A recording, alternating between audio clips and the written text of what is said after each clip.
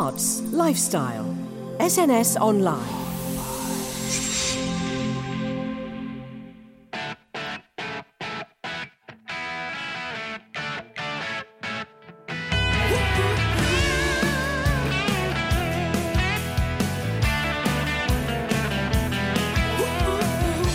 Hello and welcome to SNS Online and our very first show of our 10th series. Who would have thunk it? Today we feature a British Army veteran turned pop star. And no, we're not talking James Blunt. You're beautiful. Give it up, mate. Since travelling the world performing music with the band of a Corps of Royal Engineers, our guest has since graduated from television's The Voice and explored a number of different musical styles before embracing his inner country and western. Since then, he's produced a tidy collection of beautifully crafted toe-tapping tracks and even made nominee for Best Country Singer of the Year and Best UK Country Radio Song of this year. So let's take a listen to some of his work. Used to be insane, used to be a mess. We used to have our hands tied behind our backs. We worked so hard for such a little check. We never had a thing, nobody gave a damn. And even though we had our ups and downs, we always knew we'd get there in the end. But we worked it through with 2 kids and a radio. Me and you was all I'd ever need. Way back when the years just sifted on, days go by and everyone was wrong. 'Cause here we are and we're still going strong. But we still talk about those days. Way back when. I wish you'd slam that door. Tell me I'm crazy if you don't love me no more. Go on and hate me. Say what you mean what you say. A heart breaks better that way. But I keep coming back to your poison, addicted back to what you have. It's destroying every single part of me. I'm craving you on me. I keep coming back to your poison. I want your lips, my lips, meeting at the top of a fireworks show. Your arms, my arms, wrapping around tight, never letting go. Your eyes, my eyes, seeing the same sunset and sunrise. And baby, if you do wanna take a little me and add a little you. Ladies and gentlemen and all they thems, give it up for country and western music maestro Preston D. Barnes. When you're hurting starts to heal and you feel it all beats. Put your heart on wheels. Send it my way when you're ready, send it my way. So Preston D. Barnes, quite a journey to have got to where you are, an ex-soldier, etc. It turns out you're the second James Blunt. Do you know what? You're not the only person to say that, actually. I think he's the only ex-soldier, isn't he, that's actually done something in music, really. Yeah. Well, to any kind of degree, really. Do you know what I mean? That we're aware of, anyway. Yeah, exactly. Yeah, and it's amazing how many times I go out gigging and people say, "Oh, are you the next James Blunt?" It is true, yeah. Amazing you picked up on that. But clearly you're your own animal, as it were, and producing very, I would say, delicious music, delicious vibes, country vibes, which I love. And I've got to say, congratulations, Preston. You've just hit over 1 million playlist listeners on Spotify, which is, I mean, oh my God, that's quite an achievement. I know, and you know what? This has never happened before. It's a strange thing, isn't it? This Spotify and the kind of sharing of music on playlist thing. It really does work, and absolutely. And since this new record's come out, it seems to have landed on quite a lot, which is amazing for us. I know he left you and he hurt you bad, and he took you to a whole new level of sad, and I think you're never gonna be alright. It's like a movie that ends before you want it to. Nobody understands what you're going through, and it seems like it's you against the world tonight. You swear you're never gonna love again, but you will, so let me tell you. When your tears are finally dry and your soul comes back to life, put your kiss in overdrive. Send it my way when you're ready. When your hurting starts to heal and you're feeling all the feels, put your heart on wheels. Send it my way when you're ready. Send it my way. What was sort of influencing you musically when you were younger to steer you in the direction of this country vibe, which we're now enjoying in your tracks? Well, I was classically trained, actually. Okay. I started playing piano at 15. Oh, that's actually quite late, isn't it?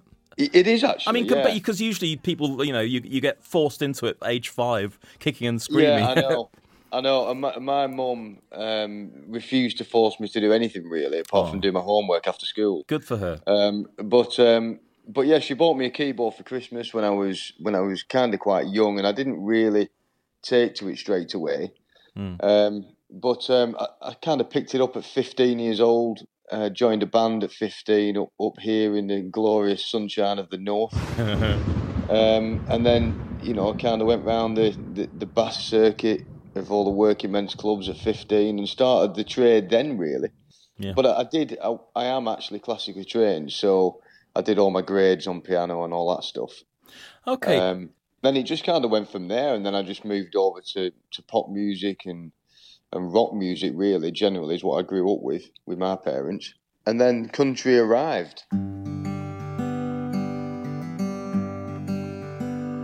When the weight of the world gets way too heavy, when the cold wind is blowing at your back,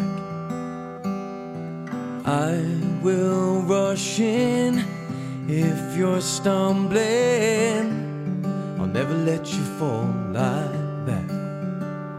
Well, I hate to see the pain that you've been suffering, and I hate to see the sadness in your eyes. You can lean on my shoulder. I'm gonna get you through this time. I will carry you. Yes, I will get you through the battles you've been facing.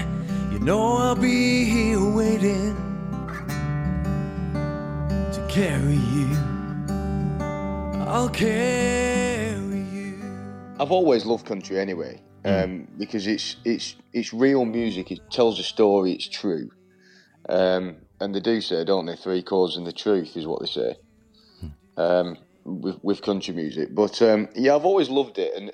And the modern, up-to-date country like Chris Stapleton and Luke Combs and people like that has really kind of hit home with me. And I wanted to do a bit of that. Yeah. And it was only kind of 18 months ago that we decided to venture into doing country as such. I've been in music all my life, but 18 months ago the country thing started in the studio. And of course, country is big in this country, as well as America, where it connected to. And just one thing I do have to add, because it's funny, we're all clearly aware that you're very British, particularly with that accent, and yet your music, which is fantastic, by the way, fits the country vibe like a glove and is so synonymous with America. Does that ever become a bit of an eye-rolling problem when some people feel you have to live in Nashville and have several messy breakups with past girlfriends and drive your car over a ravine escaping police, etc.?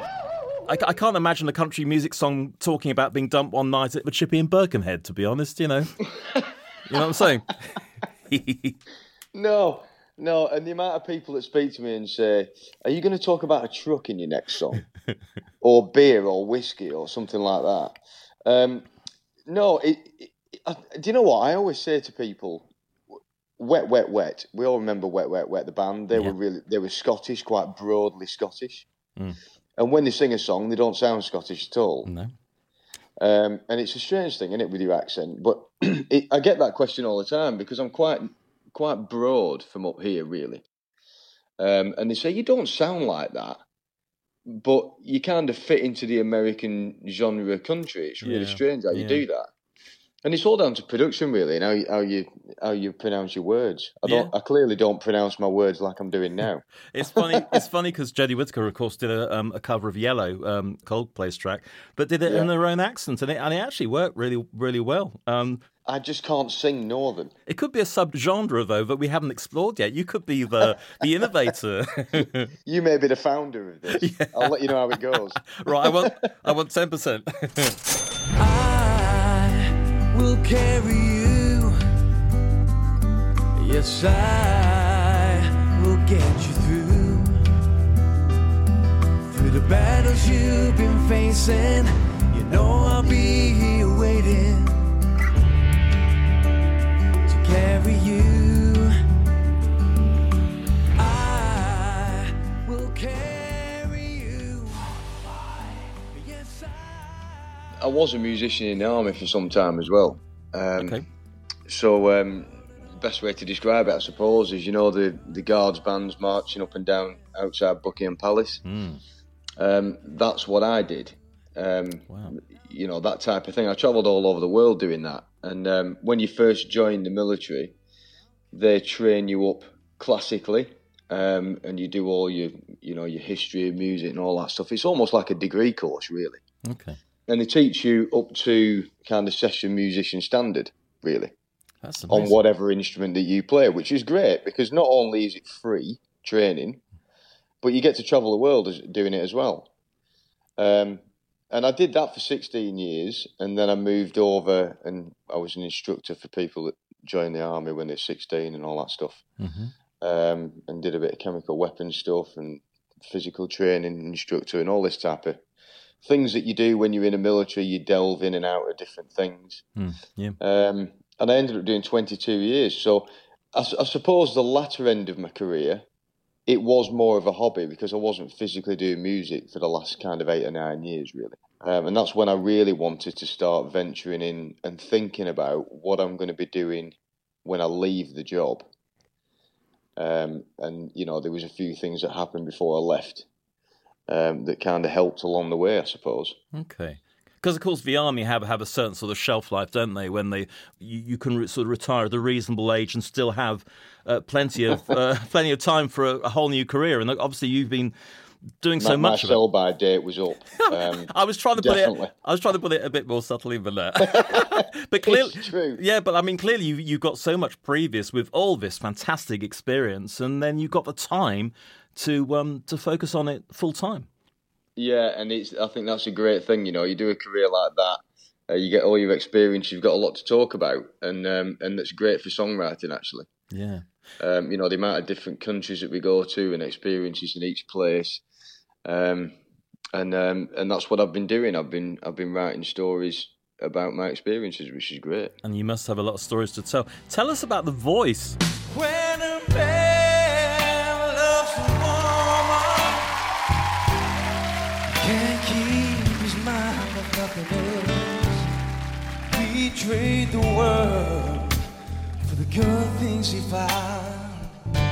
Yeah. When this man loves a woman, yeah, I give you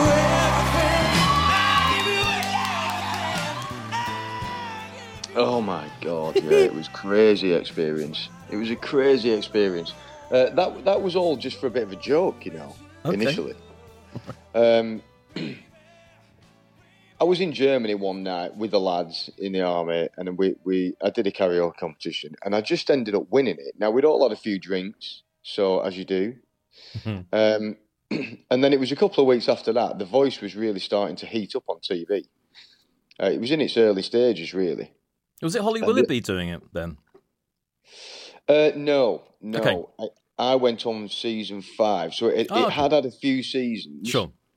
But it was kind of starting to heat up, and the bravado behind the show was really good, and I quite like the concept of them not seeing you before before they turn round and all that stuff. And the lads just said, "Go on, just have a go, see what happens. You never know." So I did. I applied, and I did the whole queuing up outside Wembley thing. I did all that, and I kind of did. I wasn't scouted in any way. I just queued up like everybody else does.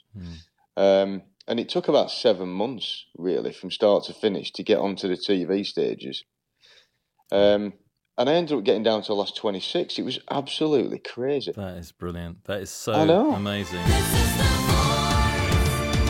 A question about The Voice, because obviously there's stuff coming up about the X Factor now and how people's mental health wasn't really looked after properly. How do you feel you were looked after on The Voice? Was it quite a different vibe from X Factor?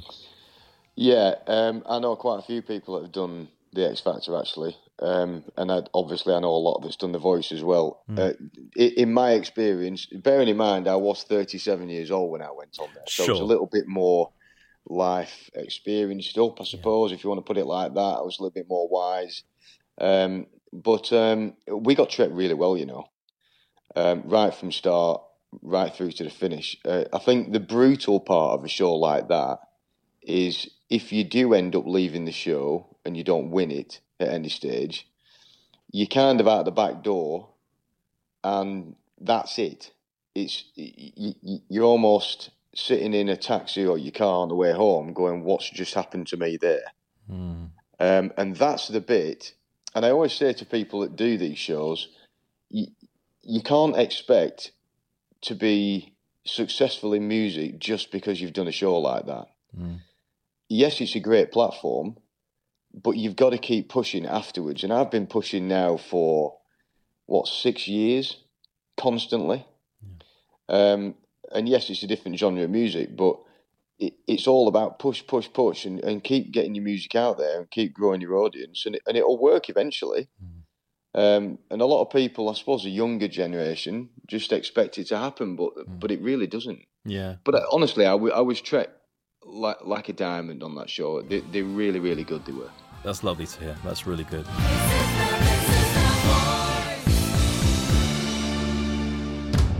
SNSOnlineShow.com, your one-stop shop for all things SNS.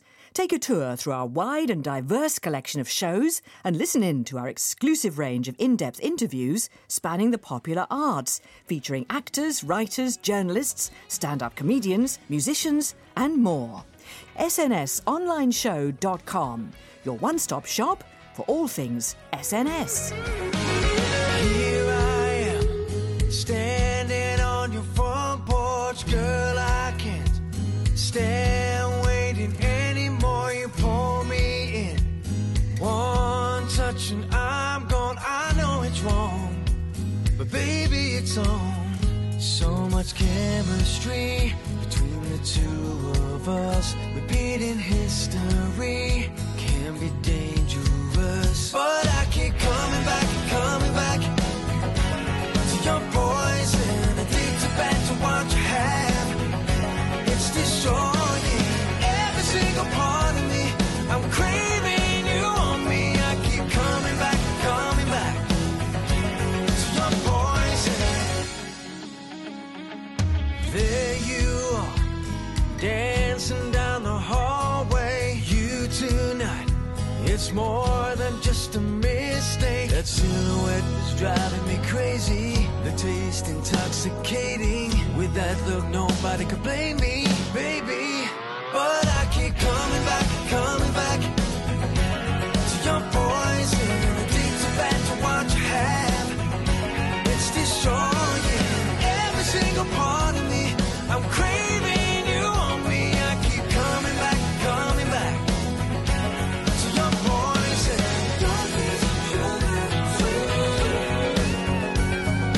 Just one of my lips, to your poison.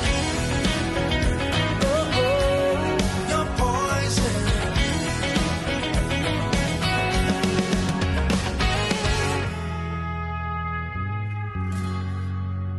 So much chemistry between the two of us, repeating history can be dangerous, but I keep coming back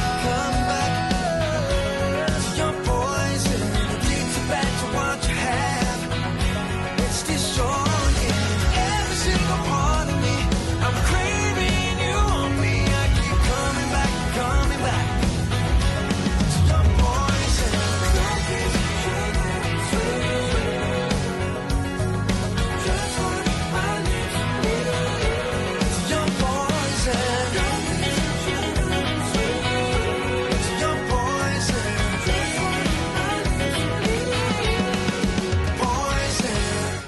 Preston D. Barnes and Poison.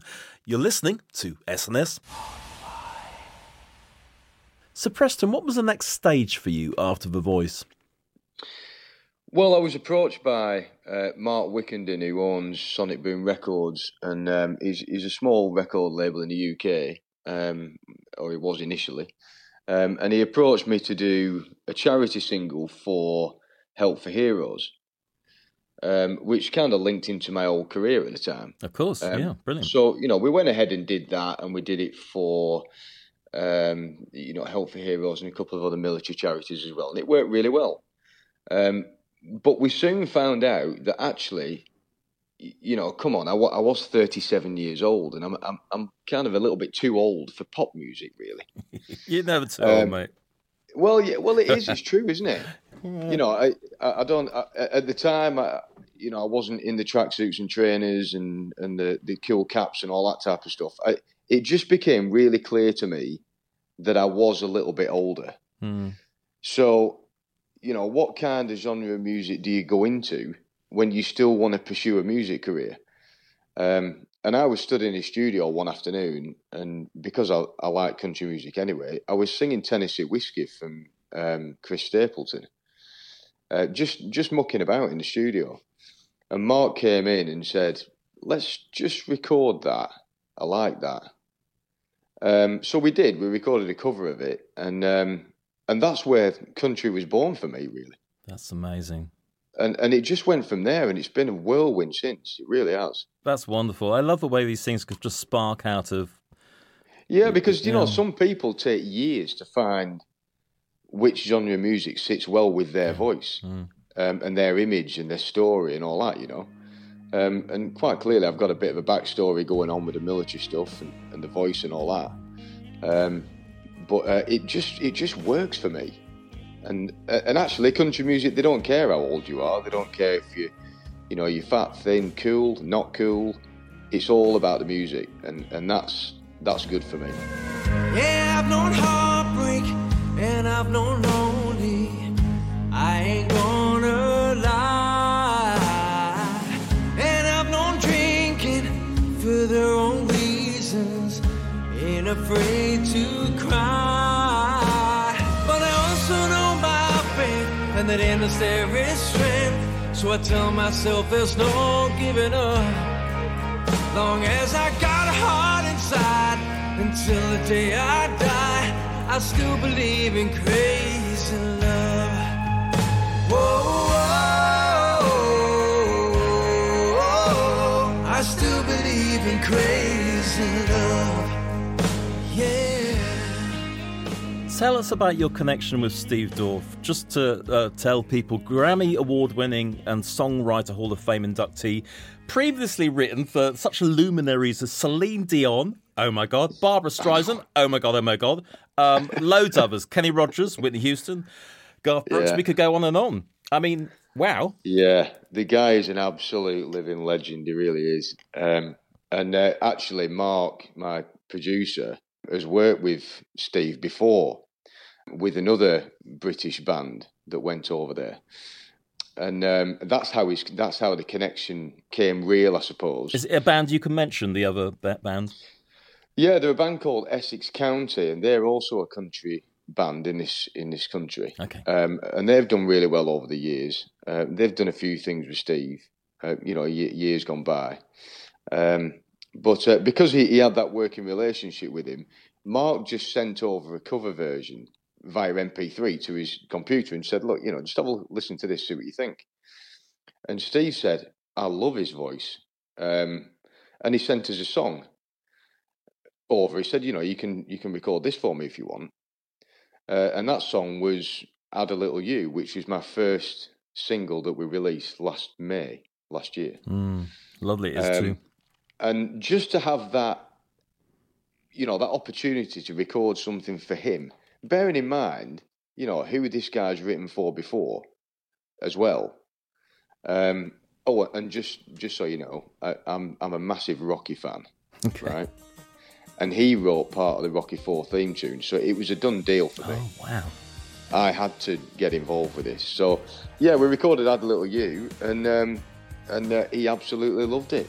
and we've been working with him ever since. I wanna add a little rain to this Saturday, so we don't gotta get out of bed. I wanna add a little wine to an empty glass, get it going to our heads. I wanna add a little smile to your pretty face, keep it there all night long. I wanna add a little chill to the back of your neck, a little everything you want. I want your lips, my lips, meeting at the top of a fireworks show. Your arms, my arms, wrapping around side, never letting go. Your eyes, my eyes, seeing the same sunset and sunrise. And baby, if you do want to take a little me and add a little you. We've been working with him now for over a year. It's just crazy. And we went to his house when we went to Nashville in May. Just seeing all the gold discs and the platinum discs all over the wall. It's just such a surreal experience, you know. Oh, that must have been amazing. Oh, it's amazing. I mean, I sat at his piano in his studio that I believe Whitney Houston sat at. Wow. It's just mind-blowing, you know. So yeah, bring on the opportunities, I say, because this guy's amazing. Was he the guy who then established you more in that genre? Yeah, I think so. He's given us some extremely good contacts over there, and clearly we're working with Steve and releasing some of his songs now. Coincidentally, Steve's son is called Andrew Dorff, and Andrew Dorff was quite a prolific songwriter in America. He passed away about 5 or 6 years ago, quite a young age. Oh. So Steve, I mean, Andrew's written for Rascal Flatts and Keith Urban and all sorts of people.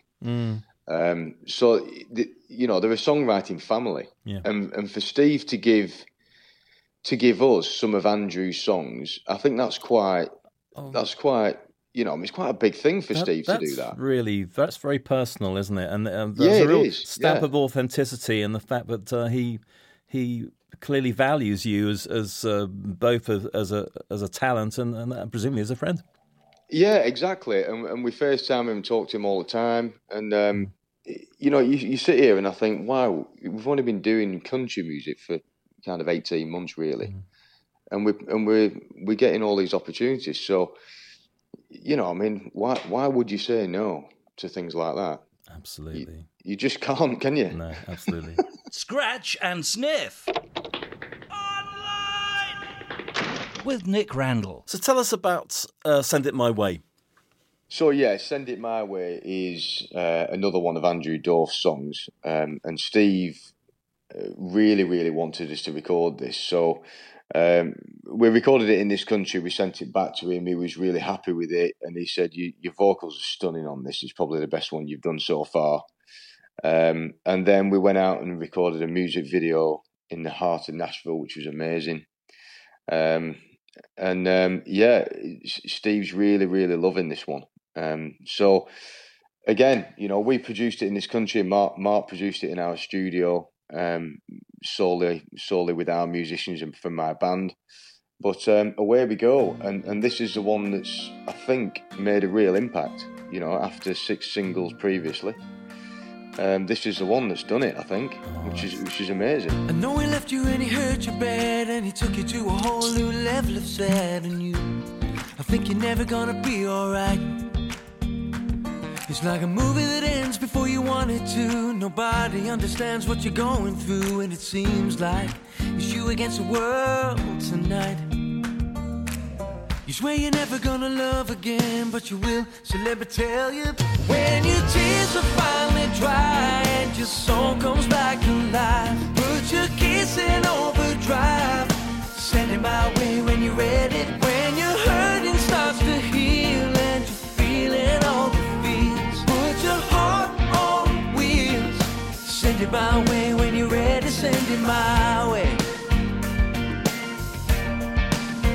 Send it my way. Gonna come a time when you miss that dress and miss those heels, wanna look your best, then it hits you needed something new. You get tired of being a homebody, and you wanna be somebody again. I know just the guy for you. You fell out, but you fall back in. I wanna be there when you do. When your tears are finally dry and your soul comes back alive, put your kiss in overdrive. Send it my way when you're ready. When your hurting starts to heal and you're feeling all the feels, put your heart on wheels. Send it my way when you're ready. Send it my way. You got my number. Send it my way. You know where I live. Send it my way. We'll roll it on over. Bring it on over. Remember I told you. Send it my way. Tell us about some of your highlights since all this has kicked off. I mean, I know you've performed the national anthem live at Twickenham Stadium for the Army versus the rugby match, and that was shown on Sky Sports, and various others. Do list them. Yeah, and I've done things like Terry Wogan's radio show live, BBC Two radio. I think that was in a London theatre. That was amazing. Oh, did you get to meet Terry? I got to meet Terry. Good He's a for lovely you. guy. He was a sweetheart, wasn't he? He was such a lovely guy, yeah. And that's the only time I got to meet him as well. But I was chatting to him and in the green room. I had a really good time there. I've done the national anthem at Wembley as well for the FA Cup final. Oh, wow. All these different opportunities of working with different people. But I have to say, parking all those kind of bigger events aside, going to Nashville and singing live out there, certainly for what I'm doing now, is that just blew me away. Mm-hmm. It really blew me away, and I don't know why, but it was the reception that you get, and I think it's because you're British. Yeah, I was going to ask you about that. How did they, were you considered an outsider because we weren't American? Yeah, because I was always fearful of releasing country music and the Americans thinking, well, this guy's trying to be American. And do you know what I mean? Yeah, of course. And a lot of people have that fear. But actually, when they get to know you and they know your backstory and all that, it's just the fact that you're a British guy, and clearly I'm a veteran as well, which they love, with this really broad Manchester accent, and then all of a sudden you're singing country music and you don't sound anything like it, which I suppose goes back to what we were talking about before. Yeah. And they just loved it. It was great. We got a really, really warm welcome, and I'm looking forward to going back. Can't wait. That's so lovely. And it's to be honest, it's a bit like, say you lose your accent a bit, say you live in London for a long time, but when you go back to wherever part of England you come from, the accent comes back, and you sort of you're chameleon-like, and to fit in with different groups of people, and I think that's just we all do that really. We do in life, we do. not just with accents, but in just the way we communicate in all sorts of ways. Yeah, absolutely, we do. I think that's fine. Yeah, and it is a completely different way of life over there. If I wore cowboy hat and cowboy boots and wide bell-bottom jeans in the UK, I'd probably get looked at, wouldn't I? Probably thought you were a strippogram or something. Yeah, exactly. Yeah.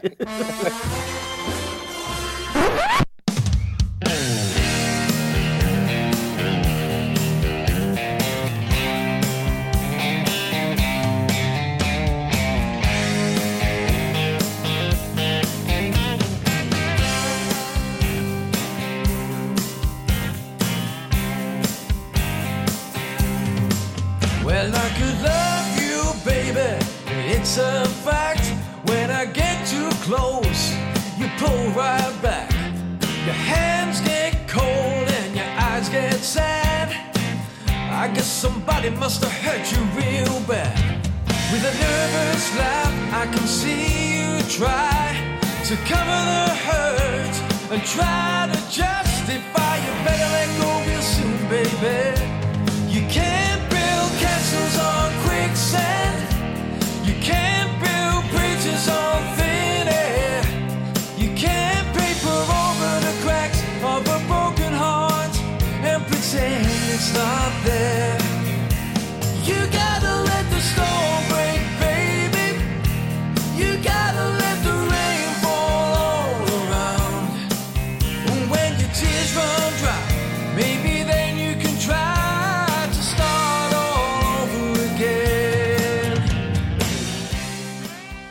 talk about Michael J, hit songwriter who's written for Kylie, Gloria Estefan, Debbie Harry, New Kids on the Block, Steps, etc. You're connected with him too, aren't you?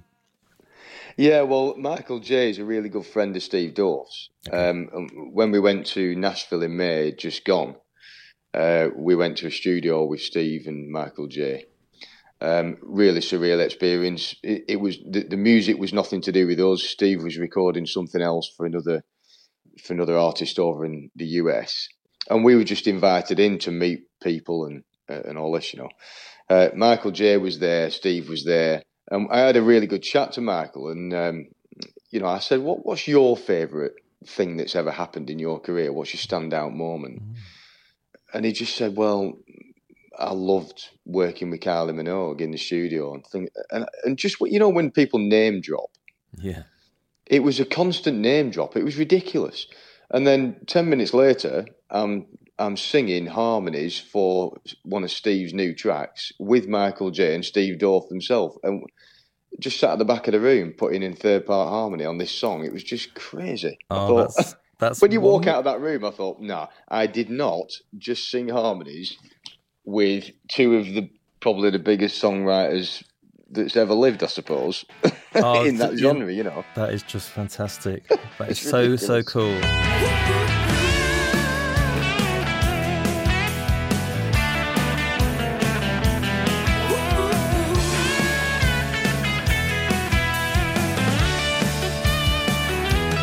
Used to be insane. Used to be a mess. We used to have our hands tied behind our backs. We worked so hard for such a little check. We never had a thing. Nobody gave a damn. And even though we had our ups and downs, we always knew we'd get there in the end. But we worked it through with 2 kids and a radio. Me and you was all I'd ever need.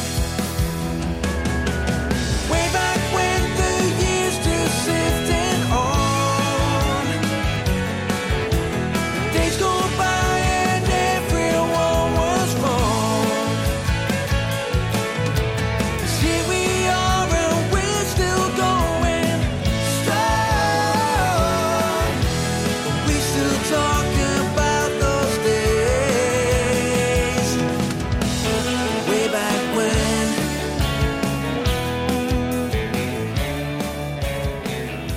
SNSOnlineShow.com, your one-stop shop for all things SNS. So, Preston, thank you so much for chatting to us tonight. We're going to play out with a collaboration, I believe. Tell us more about it. Yeah, it's called Heartbreak's Better That Way, and it's a collaboration with a Nashville female singer, Mariah Dombey, and she does a lot of songwriting for Sony Records. Okay, cool. So she's got quite a lot of contacts as well, which is Brilliant. And we've made a music video out in Nashville with her, and it's very different to send it my way, but Yeah. Well, good to see how your sound evolves and to mix it up with other people as well. yeah, exactly, yeah. Excellent stuff. It sounds like a great track for us to play out with. Mariah Dombey, Heart Breaks Better That Way, featuring Preston D. Barnes.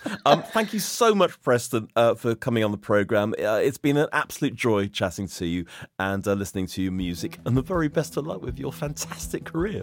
Thank you very much indeed. It's been a pleasure. It's not me, it's you, it's what you say. You need some time, you need a place to find yourself somewhere else.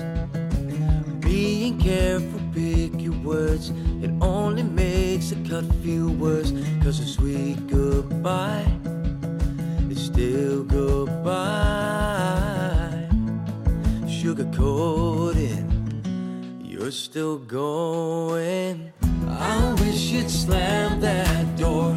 Tell me I'm crazy if you don't love me no more. Go on and hate me. Say what you mean what you say. Our heart breaks better that way.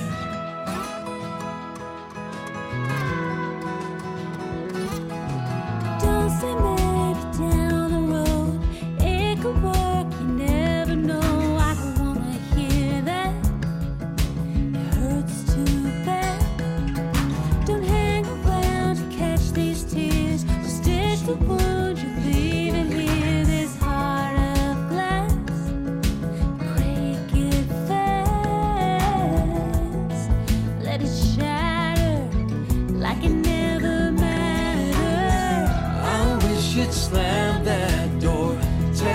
me I'm crazy if you don't love me no more.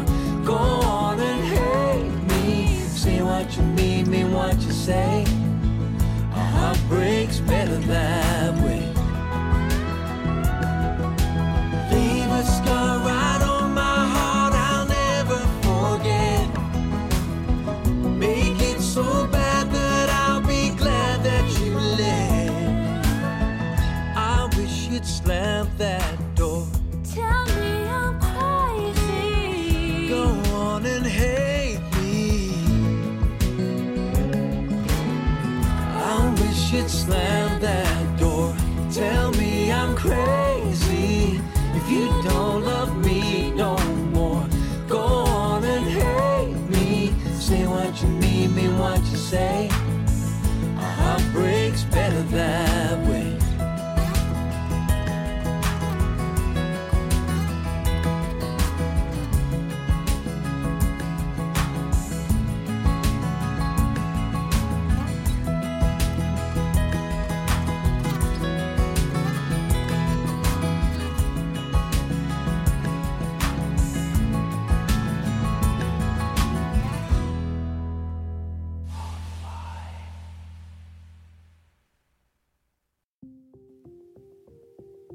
Arts, lifestyle, SNS Online. I'm going to co-star with Marlon Brando.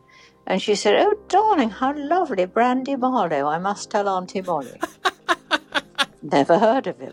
At lunch, Ian McShane, John Hurt. I said to Ian McShane, what's a gynaecologist? And he goes, I know what that is.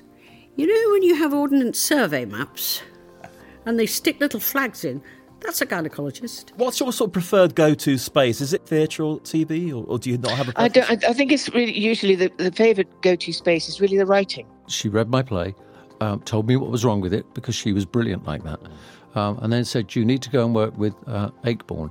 And Alan said to me, Peggy tells me you can write.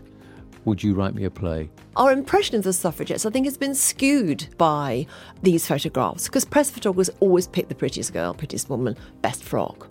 And I think a lot of people have been misguided in thinking the suffragettes were just middle-class women kind of messing about at politics. I think all good actors are trying to shine a light on what it means to be human. You know, and to look at human behaviour and to look at contradiction. I also think sometimes you can get away with doing more with comedy than you can with drama.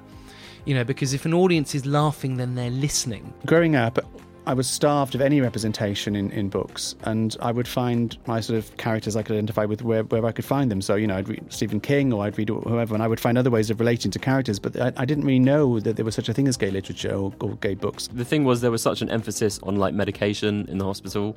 You know, the doctors and the nurses, when I said that I felt suicidal, and they would react straight away and, you know, I'll take this medication and kind of go into this panic. Very little kind of talking about what was really going on. It was just like, you're ill, you're really ill, and you've got to take these medications, and we don't know what's going to happen to you, and that's it. Are you enjoying now far more than you were enjoying the height of your success? No, because at the height of my success, I was on private jets and limousines, and I wouldn't be stuck in a pub with the likes of you. Well, that's charming, that is. So I had the children in 1978. They were slightly premature? Slightly. Sneeze and they were there. Britt Ekland turned and gave me a smile such as you have never seen.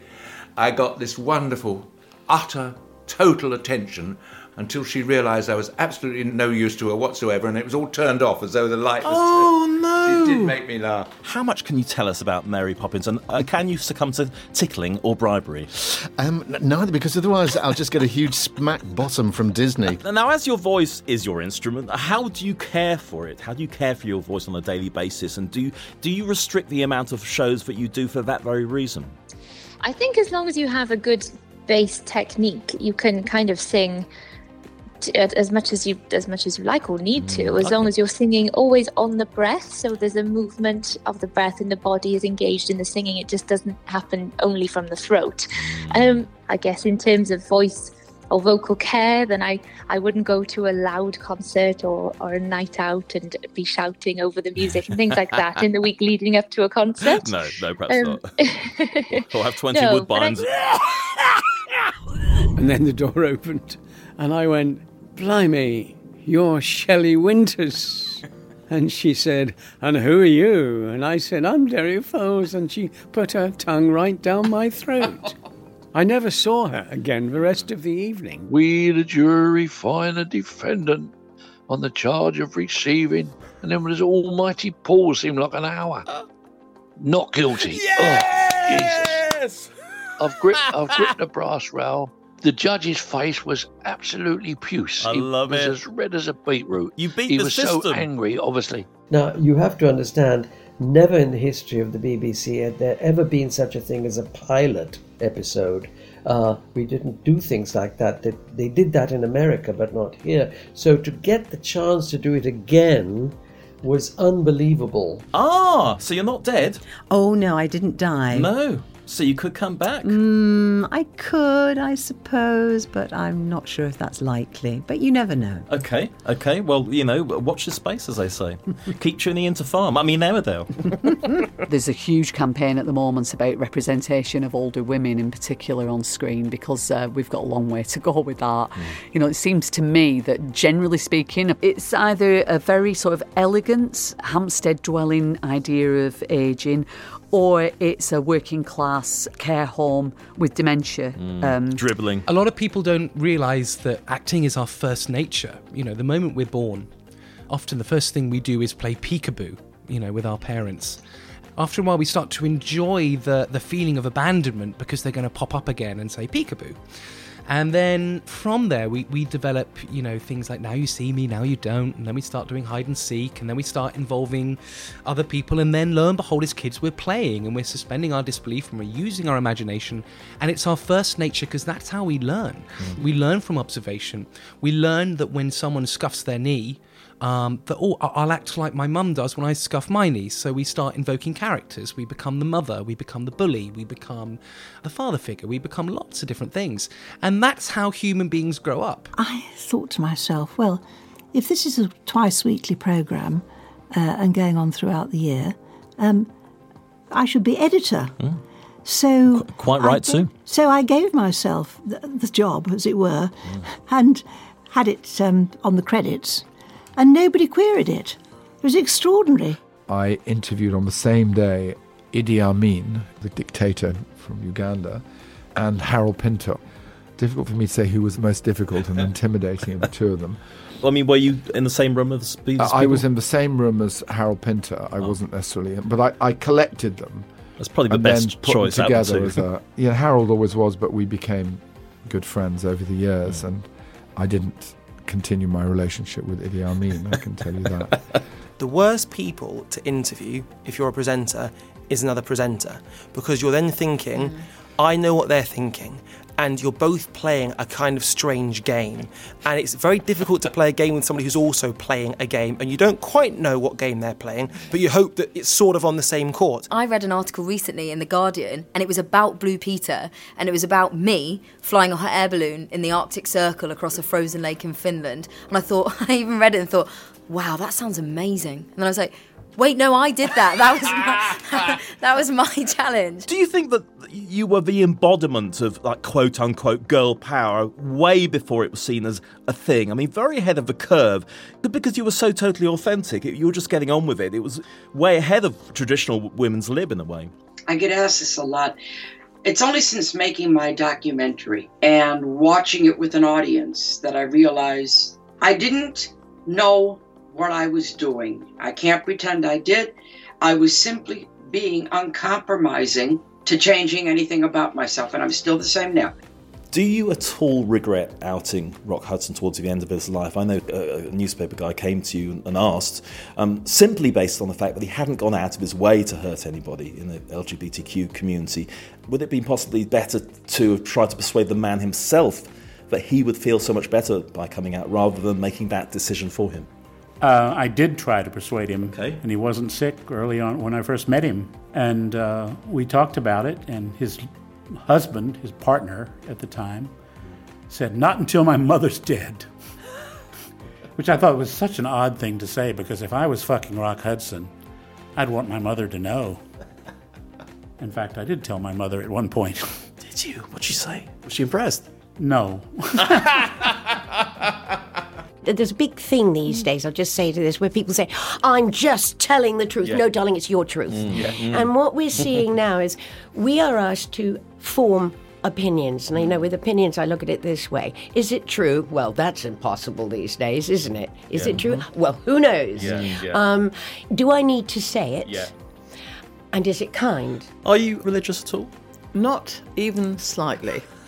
Have been, but something happened to make me a little bit sceptical about all the various answers to the questions we pose about what life is about and how it started and when will the world end and what happens after death. And I couldn't find any answers to that. I once went on to a programme, and next to me there was quite fanatical Islamist, and in the audience there was an equally fanatical Zionist, and they started to get at each other. And after a while, I was asked my view, and I said, thinking people were going to throw things at me, if I were God, I think I'd ban religion. And I got a round of applause. I think a lot of people feel that way. Whether or not you have faith, what is happening in the name of faith is sometimes really evil. Lots of memories, all this time. Bush House, of course. Let's talk about that. Yes, an incredible building. And my department insisted that we should sleep there overnight. The shifts encompassed a break in them overnight, 4 or 5 hours of nothing. What on earth are you meant to do? Well, they provided some beds in very inappropriate places. It was a good idea to provide the bed, but actually you must also provide the conditions in which to sleep in it, which they did not. And they were in terribly cold rooms, always very uncomfortable, or they were in the dormitory. What a horrendous experience the dormitory was. It was like a hospital ward with individual cubicles with curtains around each bed, and a lady came and woke you up when it was your time and shone a torch in your eye. It wasn't her fault she was told to do this. Didn't she sort of shake your foot violently or something? She grabbed your foot to start with, to wake you up, and then blinded you with your torch. OK, Alex, I have noticed, as a strolling player as you clearly are, you brought your guitar with you tonight. I did bring my guitar. Yeah. Are you going to give us a little ditty? Got a theory that I'm in love. So this heart, it beats for you. This mind, it's thinking of you most of the time. The sound of a choir filled my empty ears. This is a love that's true. Hot gingerbread dynamite. Why I drink nothing but that each night. Back in 92nd where the fellas chew tobacco and the women wicky wacky woo. Oh man, how they entertain. I mean they hurry a hurricane. Back in 92nd where the fellas chew tobacco and the women wicky wacky woo. And then I got to the 17th floor, and you managed to get in through an open window. And I knew which door their suite was because there was a guard outside. Right. And he was drinking a coffee, and I waited until he had a call of nature. Yes. And the moment he slipped away, I ran, slipped in and knocked on the door, and to my amazement, Yoko answered. Wow. And I just said, "Please, can I have an interview for my school paper?" And she said yes.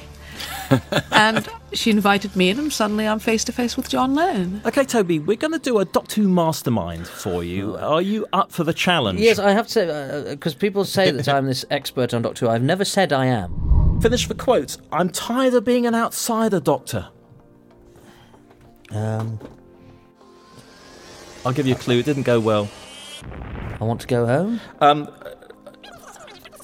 I want to go back to my own people. OK, we'll give you that. We'll give you that. Oh, it's Romana, isn't it? No, it was Adric. Oh, yes. Who composed March...